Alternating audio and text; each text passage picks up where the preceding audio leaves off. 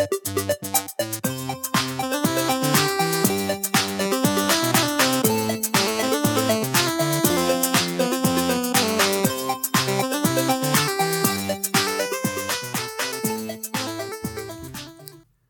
this episode of Game Dev Hideout, Chris and Daniel talk with Max, the creator of Ruby and Rusty. Ruby and Rusty is a Game Boy Color style game, and it's a platformer in a similar tone to the early Mario games. Max was really fun to talk to because of his love for retro games. If you love retro handhelds, this is going to be the game for you.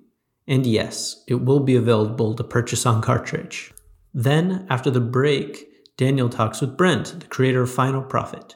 Final Prophet was built in RPG Maker, but has a very different vibe about it because it's a shop RPG. After speaking with Brent, I was able to play the demo and found myself getting pretty addicted to the gameplay. Another thing that really stands out about the game is that it has a really smart sense of humor included with it. If you haven't tried a shop RPG before, you're going to want to check this one out. We hope you enjoy these interviews.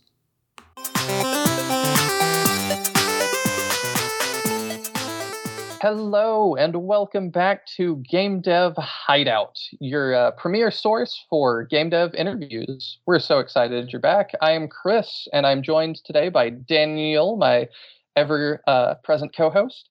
We're joined today by Max from, do you have a gaming company or anything? Production company or anything that you go by, or just your name? I mostly go by Max Oakland Games, but I do always put in the Junipers in front of my games too, because that's a little thing I do to collect the creations of myself and other people I like. I love that. So we're joined today by Max Oakland Games as well.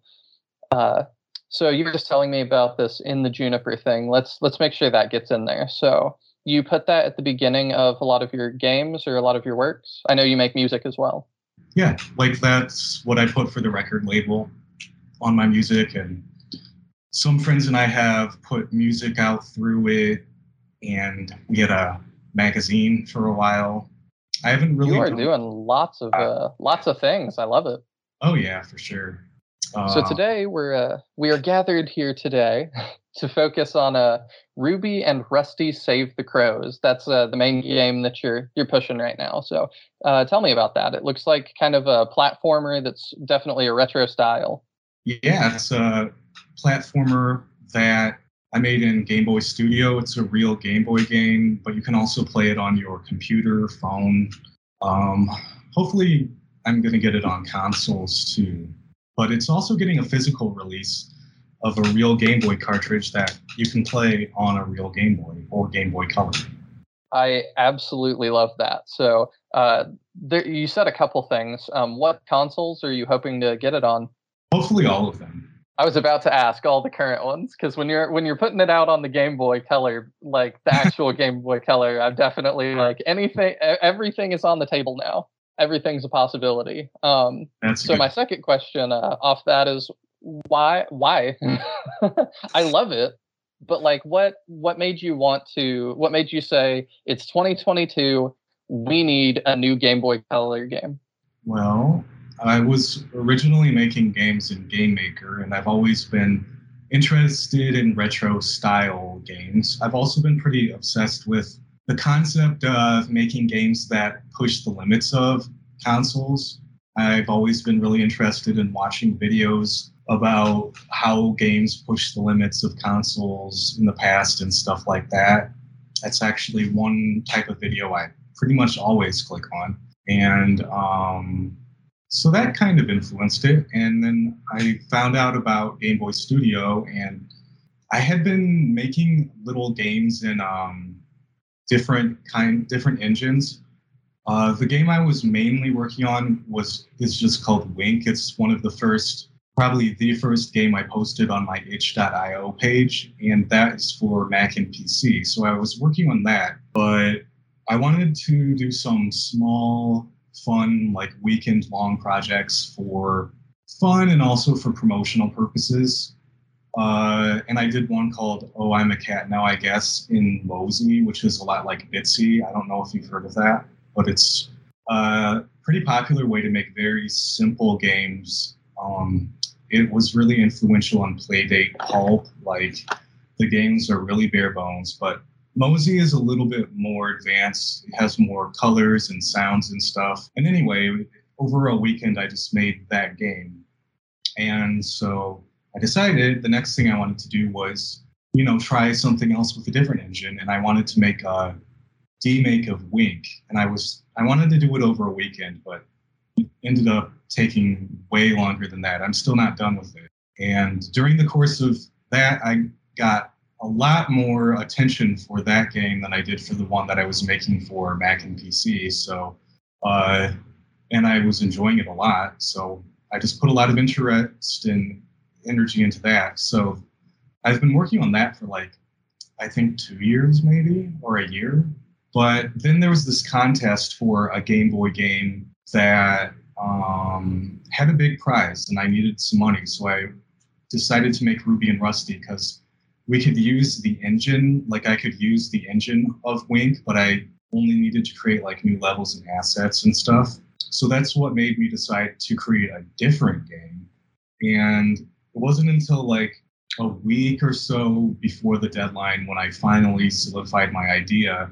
And I also moved across the country to California. So that was my first week in California.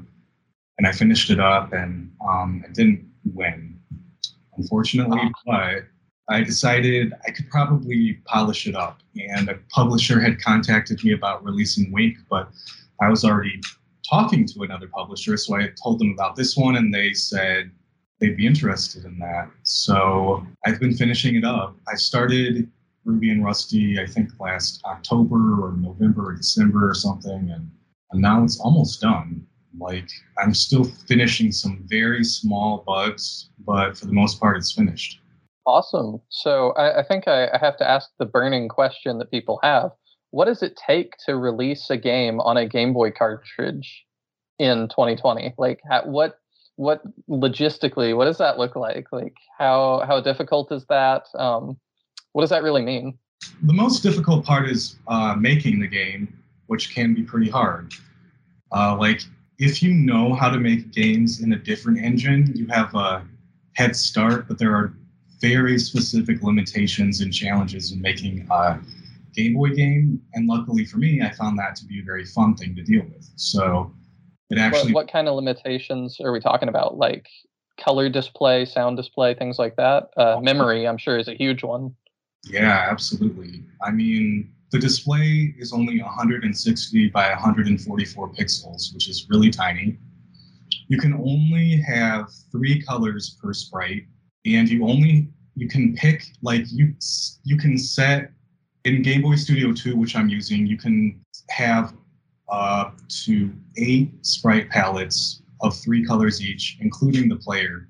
And so that's another thing. Game Boy Studio has additional limitations on top of the Game Boy itself because it's, it was under development, Game Boy Studio 2, and then they kind of skipped it. So, and skipped to Game Boy Studio 3, but I couldn't upgrade because I did a lot of customization. So there are limits of Game Boy Studio 2 that are no longer in place. But one of them was sprites can only be 16 by 16, which is really tiny. And that means all of your things have to be 16 by 16. So there are some situations where I put 2 sprites right next to each other and had them look like bigger sprites. And you have to do it right or they won't move together. So there's a lot of little details like that.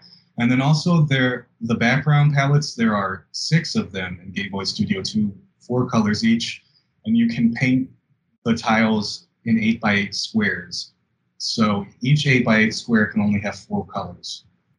Creates a lot of challenge to creating full screen graphics and stuff. Sometimes you have to lay sprites over top of it, otherwise there'll be a weird color clash issue where some of the colors don't look right.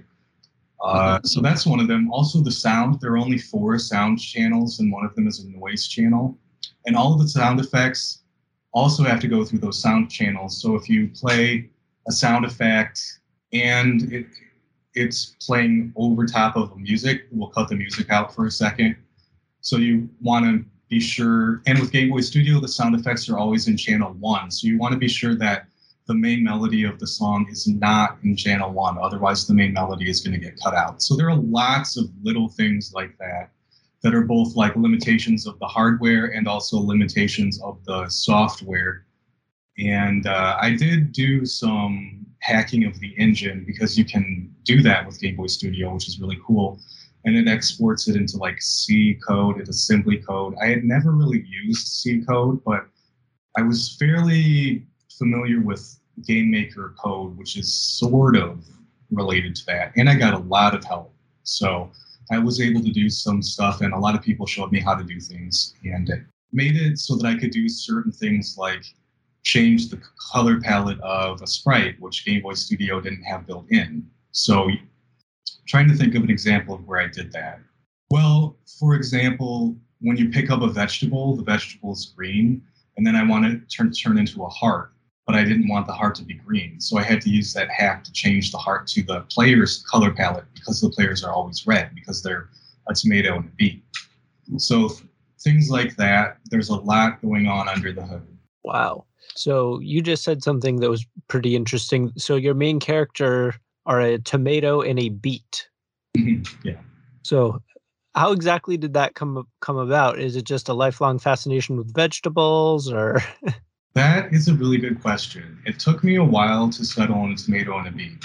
I had kind of come up with an idea to do like Onion Boy and Tomato Girl, or not Tomato Girl, Carrot Girl.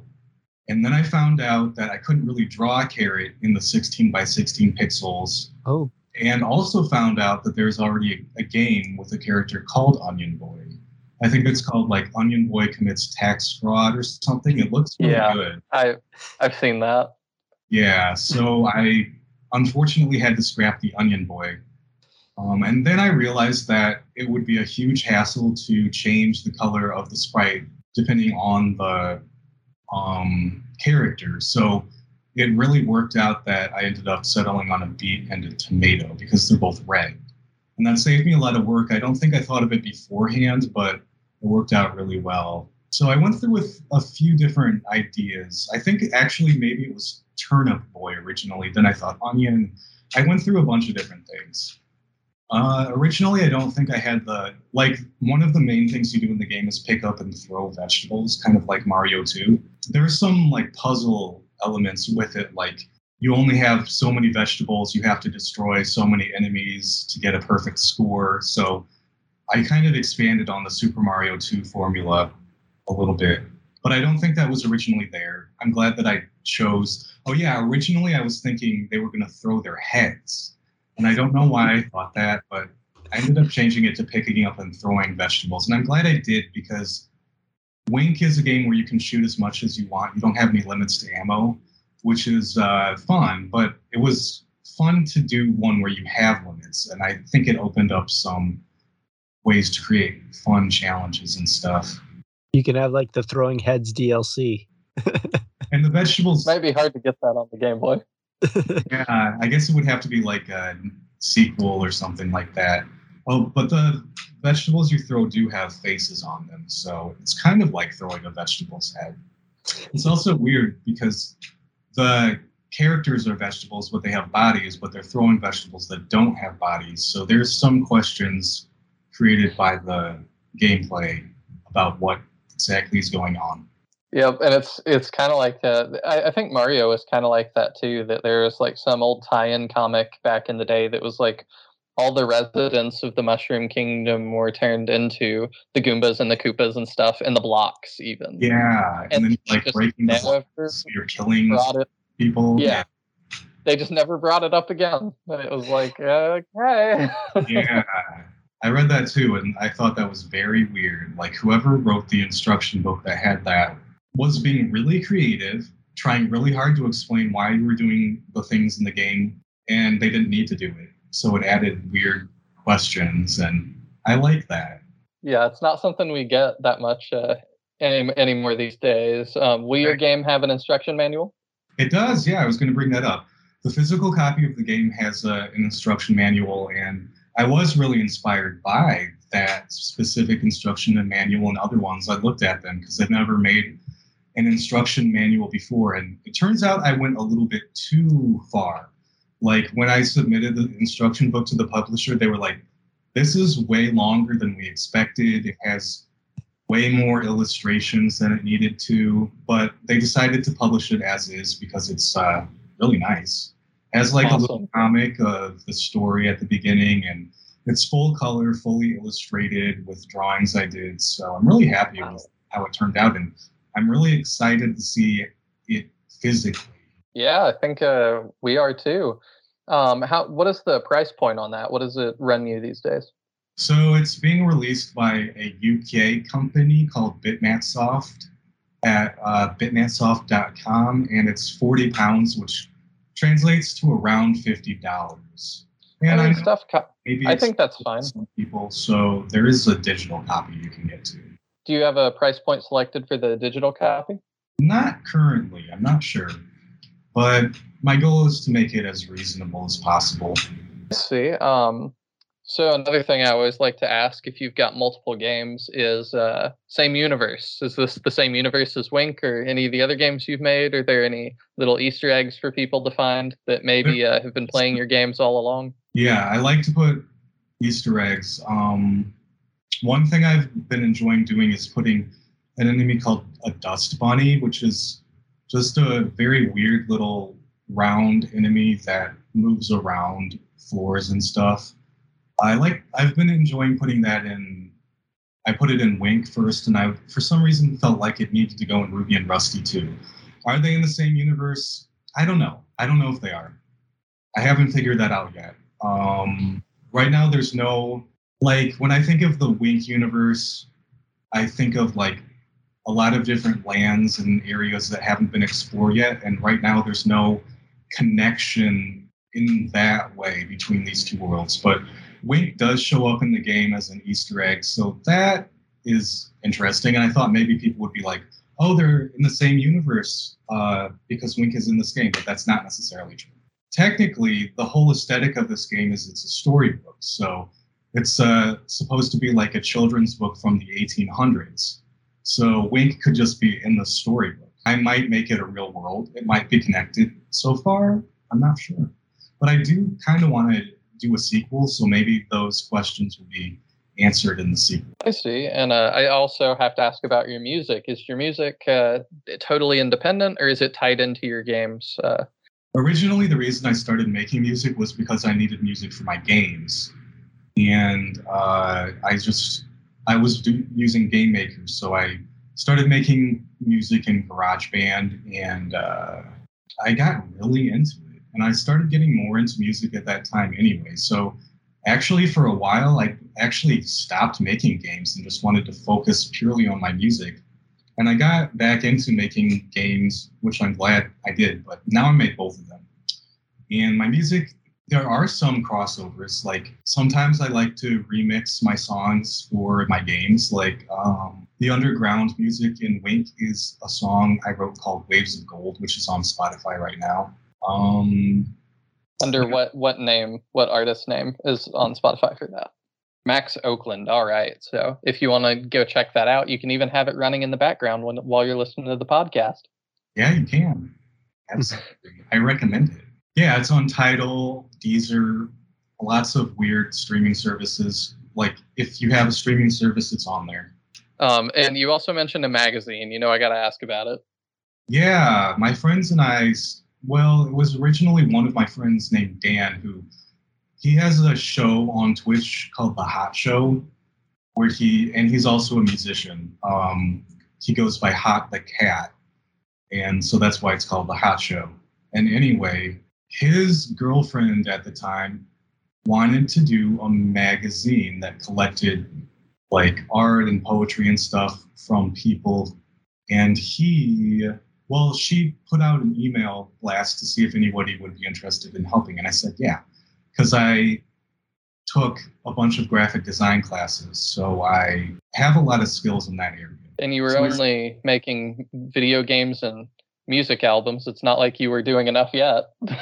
Yeah, that is a thing. I sometimes take on too many projects. Like working on Wink and Ruby and Rusty at the same time, I realized was too much. Like in the future, I'm going to stick to one big game project. And sometimes I do like game jams and stuff with like smaller games, but such a large game, it's just like it caused both of the projects to drag out longer than if I had just been working on one. That was a learning experience. But I did the same thing back then, and I was like, yes, I will help you with your magazine. And she ended up not doing it, but Dan had said that, or Hot had said that he wanted to do it. So I was like, I'll do it.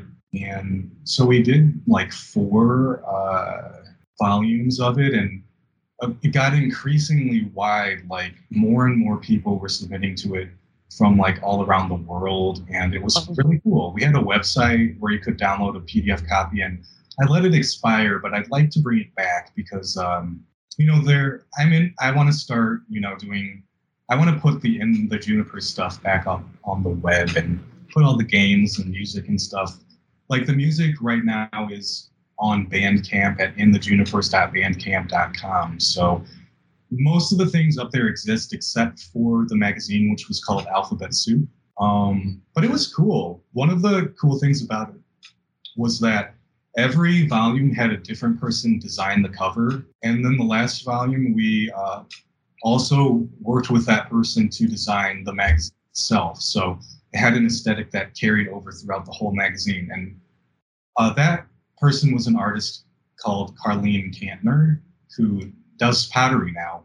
But she created this really cool like aesthetic about like, it was from like phone books and like rolling them up, and like it looked really cool. It was really interesting because it was such an offbeat idea and it worked really well. So I really liked how that volume turned out. That's awesome. Like that sounds really cool. And now it'll be a collector's item for the Wink super fans and stuff. Oh yeah, that reminds me. Every volume, before I ever made a Wink game, I was making a Wink comic, and each volume has like one page that's a Wink comic of like a story of a Wink journey through very strange worlds. And so that is a Wink collector's item. Sweet. Man, you must be busy. I am really busy. The scope of what you do is just super impressive. Between Thanks. Like programming the game, doing the art for the game, and the music for the game. Like that's a lot.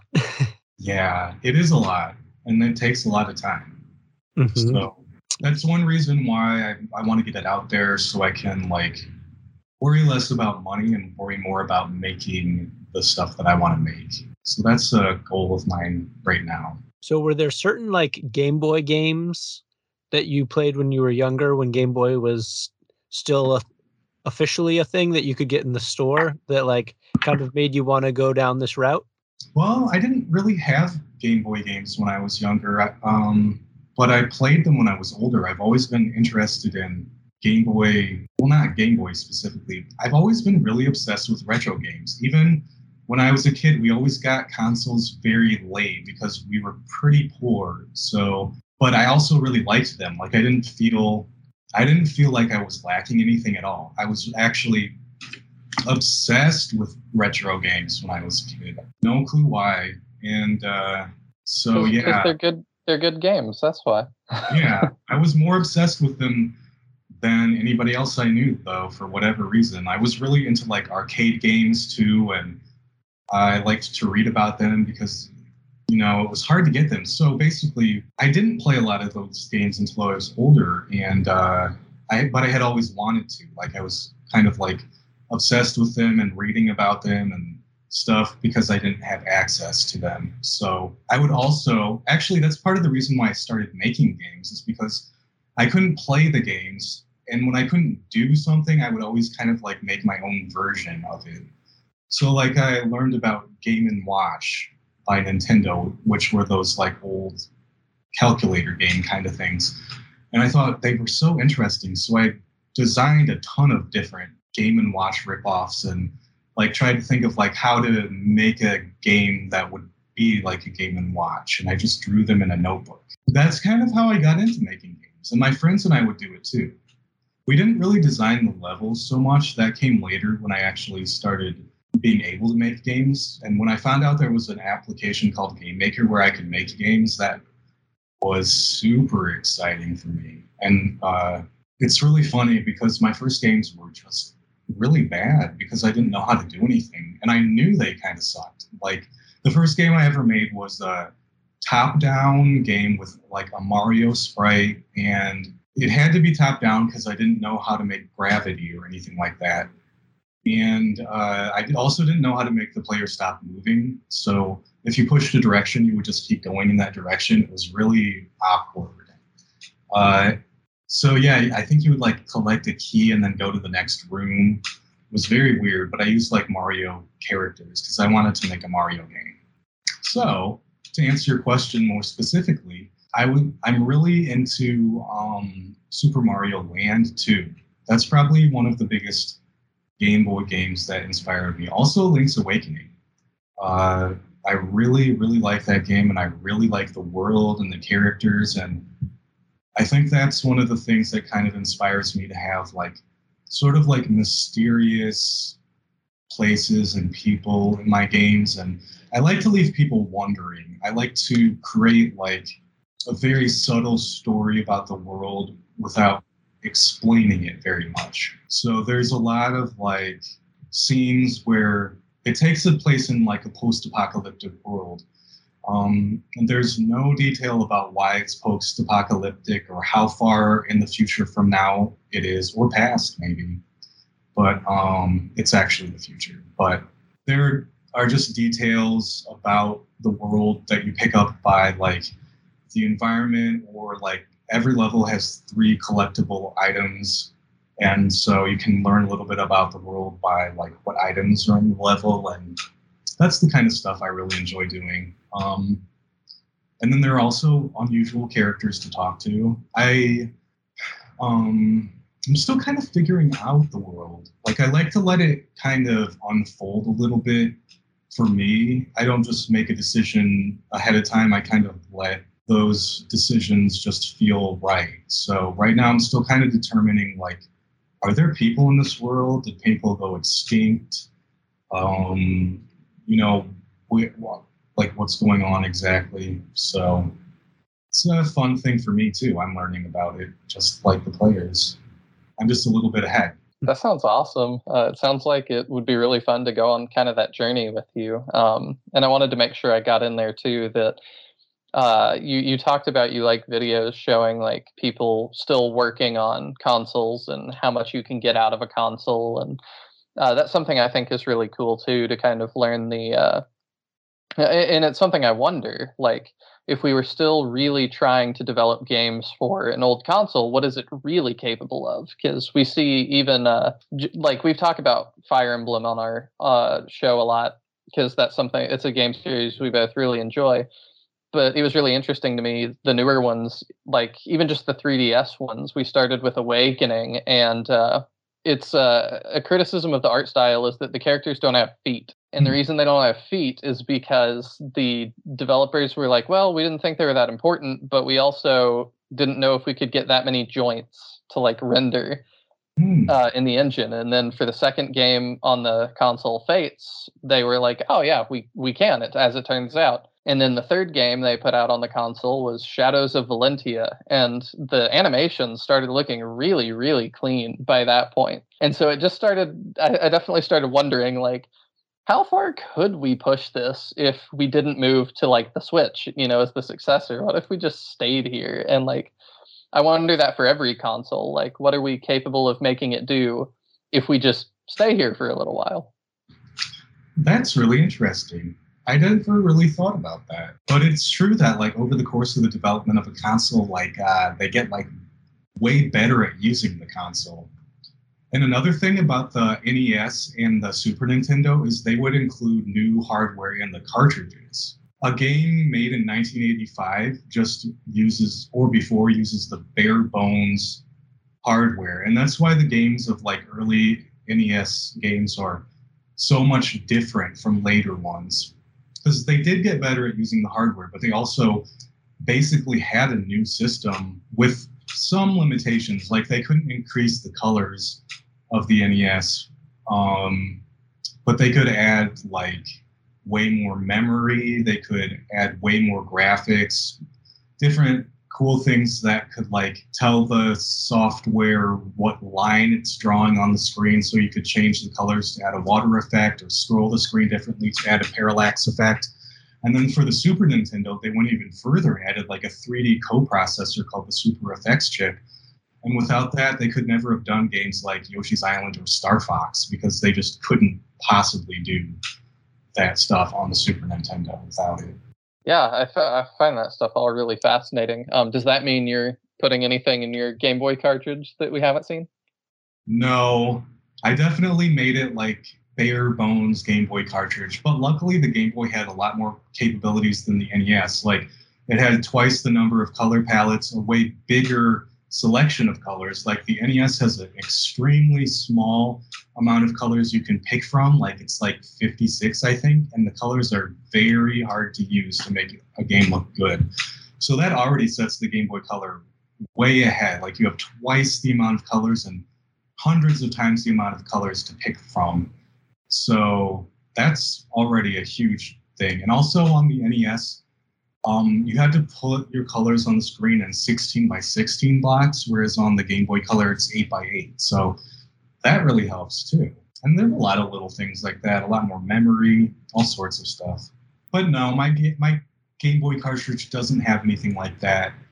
I guess technically it kind of does, because it uses like a memory mapper that enables more memory though. Like, the basic Game Boy cartridge, I think, is 32 kilobytes of memory, and then you have to have special hardware to get more, and mine has 1 megabyte. So it's a 1 megabyte game. So yeah, technically yes. So we're living in the town of luxury right now. And it's pretty luxurious. Like, a whole megabyte for a game. A lot of memory for a Game Boy Color game, because the graphics are very tiny and the music doesn't take up that much space either.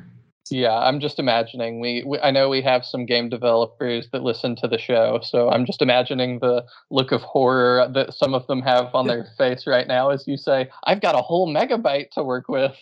They're probably like, ah. It's crazy how small it is. My game Wink right now, it's at 4 megabytes, and I want to get it down to 2, because it, like, the way it works is it doubles, so it goes like 32, 64, 128, and then like 1 megabyte, 2 megabytes, or 4. So I just barely went over 2, and so now it's 4, which means the publisher will have to spend a lot more money. So I'm going to try to get it down to 2. So yeah, otherwise I have like a ton of extra space. Like, a 4 megabyte Game Boy cartridge is extremely large. The largest one ever was 8 megabytes, but that was really uncommon. Like, 4 megabytes is a huge Game Boy cartridge for most Game Boy games. Yeah, I'm just still enjoying this. Like, some of our game developers we've had on probably hear the phrase, "I have 1 whole megabyte to work with," and then that phrase concludes with them waking up in a cold sweat. Yeah, I can definitely relate to that from my days working in Game Maker. It's a totally different ballpark. I think it's really cool that you can make a game in such a small amount of space and, share it so easily. Like, I can email it. Oh, yeah. Mm-hmm. Yeah, a lot of your games run in browser, I noticed, which is really cool. Yeah, and for a long time when I was working in Game Maker, I thought, Game Maker can actually make web games. So that's one thing I want to do, but it's harder, and you have to get a specific license for it, and I never managed to do that yet. But one of the things when I was working on Game Maker, it seemed like it's hard to get people to download a game, because there are so many viruses and things, and installing software, people are wary of it for various reasons. So being able to let them play it in the browser, I think, is a way to prevent people from not playing it, and to make it more likely that they will. Too many people have tried to download free Robux too many times. Yeah, exactly. We're wary of free Robux and viruses and all sorts of stuff. Oh, yeah. I definitely did that to my family's computer a couple times, I have a feeling. And I don't know what it was always. I never did the free stuff like that. But I think it was actually a more official game I played. I really liked a publisher called OG Planet. I don't think they're a publisher anymore. I'm not sure if they are, but I noticed that any computer I downloaded their games on definitely ended up having some issues somewhere down the line. And they were like a legit publisher, so I don't know, but Maybe they were like Sony and installed a rootkit or something. I have no idea. But I definitely get being wary. But I'm definitely glad that it seems like you're having some success. I think we're kind of coming to the end of this. Do you have anything else that you really just want to make sure you hit before we wrap up? We did talk about Wink quite a bit, which I always love doing. Wink is available to play in a demo form on maxoakland.itch.io. And right now it's in beta, so there are no limits. You can play the whole game that I've developed so far. And it's fun. There's a lot to do, a lot to explore. And then also Ruby and Rusty, that's in a limited demo right now, but you can play like half of the game. And there's also a physical pre-order available, and that's at bitmapsoft.co.uk, but you can also get there from my maxoakland.itch.io page. And you can play the game there or download it and play it on an emulator or whatever. All of these things are also linked to your Twitter page, so if you want to put your handle, where can people find you? They can find me at Wink Winkerson. I absolutely love it. And if people really want to support you in all your artistic endeavors, what is the most helpful way for them to do that? Obviously, pre-order the Game Boy cartridge, but what else can somebody do to support you? Well, you can always buy one of my games. You know, itch.io enables you to pay as much as you want. So you could pay like $10, $100, $1 million if you want. And that would be really helpful. Anyone buying my games always makes me really happy. It's really exciting. Another thing is you can do that with my music at maxoakland.bandcamp.com. So you can always do those things. Those are always really helpful. Also, I forgot to mention that the physical pre-orders of Ruby and Rusty, the first 100 come with a physical CD of the soundtrack and a cool sticker sheet. So I would hop on that because those are a limited item. Yeah, I collect CDs, so I actually am one of the people that sees a lot of value in that. Cool. Yeah, I think it's really cool. And I designed the artwork and the stickers too, so I'm pretty excited about them. That's awesome. Daniel, you got any more questions that you can think of? We played around with the demos while we were getting everything set up. Is Earthbound somewhere an inspiration for this? I love Earthbound. I would definitely say it's probably an inspiration. I played that actually for the first time only a few years ago, so which is crazy. But I loved it, and I also started playing Earthbound Beginnings, I think it's called, not too long ago. Mm-hmm. But yeah, I love Earthbound. I love the humor, the world, the strangeness. It was right up my alley. Yeah, it seems similar, where there's like kind of like quirky characters, and then like the bad guys are sort of like interesting. Like you have dust bunnies, they have all kinds of like not your orc or dwarf bad guys that you see in almost all the other games. So it has that like childhood wonder about it. That's great. Yeah. I'm glad to hear that because I think Earthbound is probably one of the best games. It's a lot of fun. And always really surprising. Yeah, you never know. Like, Chris, I don't think you're too familiar with it, but at the beginning of the game, you like have to list your favorite food and like all these like weird sort of like extra things about yourself. And then like they just continue to pop up throughout the entire game. You have a mother, but your father exists, but he only talks to you through the phone. So like there's all these like super weird, quirky things where like you'll be in a house and you'll go to the phone and it'll be your dad giving you advice or something. So that's pretty great. It kind of reminds me of this, where there's that like fun, really like offbeat humor to it. Yeah, I can totally see that. I definitely think that there is a similarity there for sure. like unashamed imagination, which is something you don't see in a lot of like AAA games because they have to stick to like a formula. So sometimes you're limited in those games, but in your games it seems like almost anything could happen, which I think makes for a lot of fun gameplay. That's awesome. That's a good box quote. Yeah. To put on the front of the box. Unashamed imagination. No, I think it's very, very cool. Well, thank you, Daniel. I appreciate that. Thank you for coming on. Yeah, thanks for having me. I had fun talking to you too.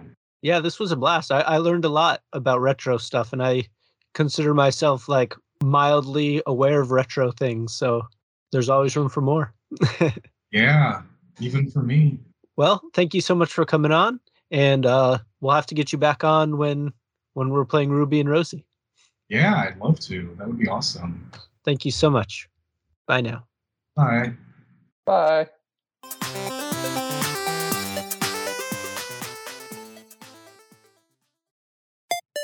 Jake, have you ever been looking for a definitive Nintendo ranking and can't seem to find it because it's just everybody's own opinion? Honestly, all the time, Sam. Well, I'm looking for someone to give us the answers. Wait, you mean like a podcast made by two young, handsome men where they create a definitive top 5 list of all things Nintendo? Should we just do it ourselves? Yeah, that sounds fantastic. Let's give it a shot. I'm Sam. And I'm Jake. And at Top 5 Nintendo, I'm going to give you my top 5 list. And I'm going to give you my top 5 list. And then we're going to duke it out and see what the real top 5 is. Has this ever happened to you? This video game is bullshit! Are you tired of gaping plot holes and boring gameplay mechanics? Look, all I'm saying is that if a full-fledged Krogan is falling off a platform, there's no way Commander Shepard has the upper arm strength to pull him up. Has reading become just too tedious of a chore? Ugh, books. Are you bored of your same 3 murder podcasts? Shocking. It's The Butler. Allow me to introduce you to the brand new fan fiction podcast with an X, hosted by our lovely basement-dwelling and real-life Muppet, Dan McCoy. Well, that's hurtful. And myself, of course, the blonde bombshell with the blood of Odin and the great looks of Jake Busey from Starship Troopers. That's accurate. And with our powers combined... No. Oh, you never let me do what I want to do. I said no, man. We're not doing that. Fine. Anyway, you can find us on Apple Podcasts wherever you get your fix from. Remember, fan fiction with an X.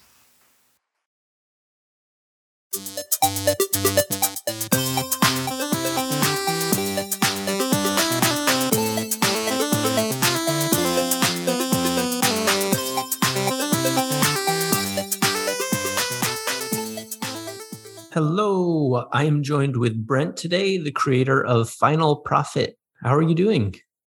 I'm doing good, thank you. Great, thanks for coming on. So tell us kind of like what the main part of Final Profit is about. So the main thing you do is you run a shop. It's a merchant life sim RPG. So you spend a lot of time just kind of moving stock onto the table, getting customers to buy the stock. And the goal is just to make as much money as you can. You run a store. Does the store get like bigger over time? Is that? Yeah. So you start in a really small store. It's kind of like a tutorial. Then once you're done with that, you move on to a bigger town with a much bigger store. You have to find customers in the town. You have to find products to sell in the town. You level up by selling stuff. You get XP for the amount of money you make, and then that'll unlock more stuff because there's lots of stuff tied to level. You end up branching out to other things too. Like you can do some stock market stuff. You can do some real estate stuff. There's some optional third store content that I'm building at the moment, but there's also a lot of story to do. So you're trying to make this money to pay off your debts and take down this corrupt organization called the Bureau of Business. You're an ex-queen who's been exiled because they didn't want to try your crazy capitalist idea. And we're trying it anyway, just from scratch. And that's the goal, to take them down. Okay. So there's a story. It's not just like the shop selling element? Yeah. There's quite a lot of story. Cool. So we talk a lot of the typical like JRPG. So this sounds like it's a lot different than that. It's similarly structured to a JRPG in terms of the the story flow, but not in terms of the gameplay, because you're not doing traditional combat at all. You're barely like dealing with party members. There's no equipment or anything like that. It's all about making the money however you can. And most of the time that's through the shop, but you can do other stuff as well. Okay, cool. So what made you want to make your own game?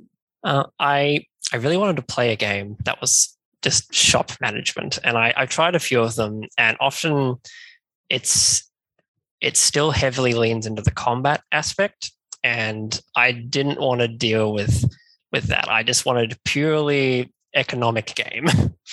So that's what I tried to build. Awesome. So is this the first game that you've made? No. I worked previously on a game called Necrobarista. That's done by an indie studio. It's a cinematic visual novel. You said Necrobarista? Yes. What's that about? It's about a cafe in Melbourne, Australia, where the dead go to, and they get 24 hours before they have to move on. Okay, so is it kind of like purgatory? You could see it a bit like that. It draws from a lot of different inspirations like that. Cool. That sounds interesting too. So you built this game in RPG Maker? Yes, I did. Do you find that to be pretty good to use? I find it good for me just because I'm so used to it. I've done a lot of hobby games in the past using it. This is my first commercial game in RPG Maker, but I'm very familiar with how to make it do what I want, and I'm making it do a lot of things that are a bit unusual in this game. Yeah, that's what I was noticing, that a lot of the RPG Maker games have that same combat. So did it require a lot of additional like kind of programming and messing around with? There's a lot going on to make it all work. Yeah. Because it looks like it has like a decent like pace to it. Like it seems like it's kind of faster paced than a lot of like. Yeah, especially compared to the other shop games I've tried. It's normally quite slow with the customer coming in. They'll look at an item, they'll pick it up and be like, "Hey, let's haggle over this." But in Final Profit, they just come in. If it's an item they want, they will buy it, and you can immediately put another item down. And it is quite fast and skill based, trying to keep everything stocked in time for the customers. So that kind of brought another question to my head. So how do you like get stock? It varies with each thing. So at the start of the game, in the tutorial, it's all in the shop. So you go to the back of the store, you pay for two of the items. You just directly pay for them, you get them, and the other one you have to spend mana to get. But later in the game, everything is very different. You might have to go collect other ingredients that you then craft into an item. You might have to grow some stuff in a garden, and then you get some fruit out of that. Some of them you still buy, but usually that's elsewhere, although you also can upgrade those items to be moved into the store, so it's easier to get more of it. Interesting. So there's like an exploring element too. Yes. It's fairly open once you hit the second phase of the game. That sounds really cool. So who's like who is the shopkeeper? So you play a character called Madama Biz. She's the queen in exile from the kingdom of the Fae. And like I said earlier, she wanted to try to solve their problems with the Bureau of Business by making enough money to compete with them. But the kingdom didn't want to have any of that. They want to try their own way of, which is a bit more peaceful, but also kind of gearing up for war. And we're trying to avoid that, not be violent, although little bits of violence here and there. Mostly just try to be economical. Gotcha. So rather than go to a war, you're trying to just kind of like money your way out of the situation. Cool. they're sort of trying that on us as well, because they have used military force in the past to take over other continents, the Bureau of Business, that is. But against this kingdom, they were a bit of a stalemate in terms of force. So they're trying to take over us economically, and that's what we're going to try and do back to them. Gotcha. So you had mentioned that you had tried some other shop games and they just weren't scratching the itch properly, I guess is the way you could say that. So what kind of games like did inspire this or like pushed you to make this one? So there's two real main inspirations. The first one is the mini game where you run a shop in Digimon World 1. Mm-hmm. That's quite an old game, but you just it is a more slow pace. You have one customer come in at a time and you haggle with them. So that's that thing that I was trying to avoid. But it's what inspired me to like shop gameplay in the first place. Now, the second thing that's more of an inspiration is actually Fable 2 and Fable 3 with their real estate systems where you just go around buying everything. Because that's another big part of this game where you can eventually unlock that and you can go around and buy every building in the game. There's currently over 120. So you'll earn rental income from that as well. So you can just like buy the whole town kind of idea. You can buy the whole town. You can buy the second town, the third town, the fourth town. There's a lot to do. Wow. So when you start buying up things, do you become like the governor of the town? You do have some title changes, although not from the real estate.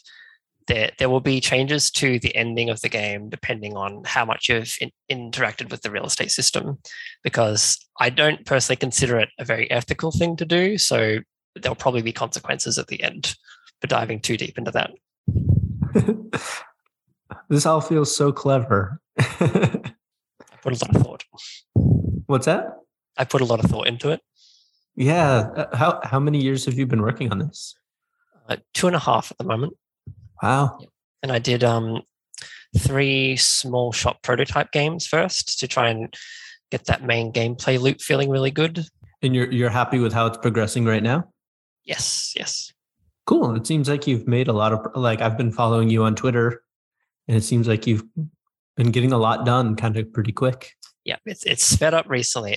In game development, there's like a curve of what's the word for progress, but when you're working, I can't remember the word, but there's like a amount of work that you get done that starts really good at the beginning, it kind of slouches, and then it comes back up at the end. And I feel like I'm coming to that end point where I'm getting really productive again. That's the word, productivity. Cool. So what kind of hopes do you have for the game? Do you want it to be on Steam? Yep, it's going to be on Steam. There's a page up at the moment. I'm also planning to put it on itch. I've got the demo up there now. Eventually, I would like to bring it to consoles and other platforms, but I don't have plans for that currently, just because I'm focusing on getting it finished before I think about that. Mm-hmm. Makes sense. So, were there any sort of like difficulties? Like people played the demo and like couldn't figure it out, or there were a few. Yeah. Some people found because the demo covers the first 10 levels, which is all in the starting town, and some people found it was a bit slow. It wasn't representative of what the game turns into. So I bought some of the later systems like automation and upgrades and stuff. I bought them into the first town so you can see what that feels like earlier. And then are you working on this alone, or do you have like some other people that you work with? I'm working on it alone. I occasionally might commission an artist to do a piece of art, but that's as far as extra help goes. Wow. It's always so impressive when people just do it like 100% on their own. It's like, it's so much work. It's so many things to balance. Yeah. Oh, especially the marketing. Oh. Yeah, that seems to be one of the big thing. It's so talented to be able to churn out like a full game. Maybe this will help. Yes, I definitely hope so. I appreciate it. Of course. So what's the best way to support you? Would it be playing the demo, wishlisting on Steam? Wishlisting on Steam. Checking out the demo is really good too. I'd like to have more people see what the game actually feels like. That's why I'm making sure I keep the demo up, because it's a game that's a bit different to normal. So I think it's important that people can get their hands on it, see what it actually feels like to play. Sure. And is there a way you'd like to get feedback on the demo? Are you still looking for feedback? Or are you past I'm that? definitely still looking for feedback. Okay. I've got a Discord set up. There's a link to it in the demo and on the Steam page and on the website. Oh, cool. Great. So Do you have plans to make another game, or is this like? Oh yeah, definitely. I've got a notepad full of just scribbled ideas. Actually, I'll pull it up and if you'd like to hear a few examples. Absolutely. Just give me a moment. Other RPG ideas. Oh, here, say the one that I'm really sold on is it's another shop game, but it's got like a Majora's Mask mechanic where it's 3 days, and at the end of it, all your money would be reset, but you keep stuff like the products you've unlocked, and you have to try and make as much money as you can in those 3 days. So that's a lot of work. That's a lot of work, but I'd really love to do that. Another idea where you run a bank and you have adventurers come in and you kind of have to manage their money, and you invest that in stuff and have to have enough for them to withdraw if they come back for it. I think that'll do. But yeah, I keep a lot of spare ideas. Yeah, and anything that's like Majora's Mask immediately has my attention. That's one of my favorite games. Yeah. I was so tempted to add that mechanic just in here because one of the prototypes did have a time mechanic, but it's so much work to retrofit that in. I've decided, no, get it done. That can be the next project. I think it sounds like a cool idea, though. So how many times do you get to reset back to day one? It would be infinite, just like Majora's Mask, with the goal being to there'd be some story goal where you have to, I don't know, make enough money to achieve something, but I haven't fleshed it out or anything. It's just a cool idea floating around in my head. Oh, it sounds cool. I'd be excited to play that one too. But where is the best way for people to reach you? Probably on Twitter at the moment. Final Profit RPG. I believe that's right. I'm pretty sure that's my thing. Yes, that's right. Awesome. So everybody should reach out and say hi, try the demo, let you know what you think. Yeah, I'd love to hear. Awesome. Well, I won't keep you any longer, but thank you so much for coming on the show. And thank you for having me. Of course. This was a blast. I didn't realize the demo was out, so I'm probably going to hang up and go try that. Let me know what you think. I will. Thank you so much for coming on. Thank you. Thank you so much for listening. If you would like to continue the conversation with us, you can find us on Twitter at the Turn by Turn Pod. We can also be found on YouTube, Apple Podcasts, Spotify, and anywhere else podcasts are sold. A 5-star review on Apple Podcasts would mean the world. We will talk to you soon. Bye.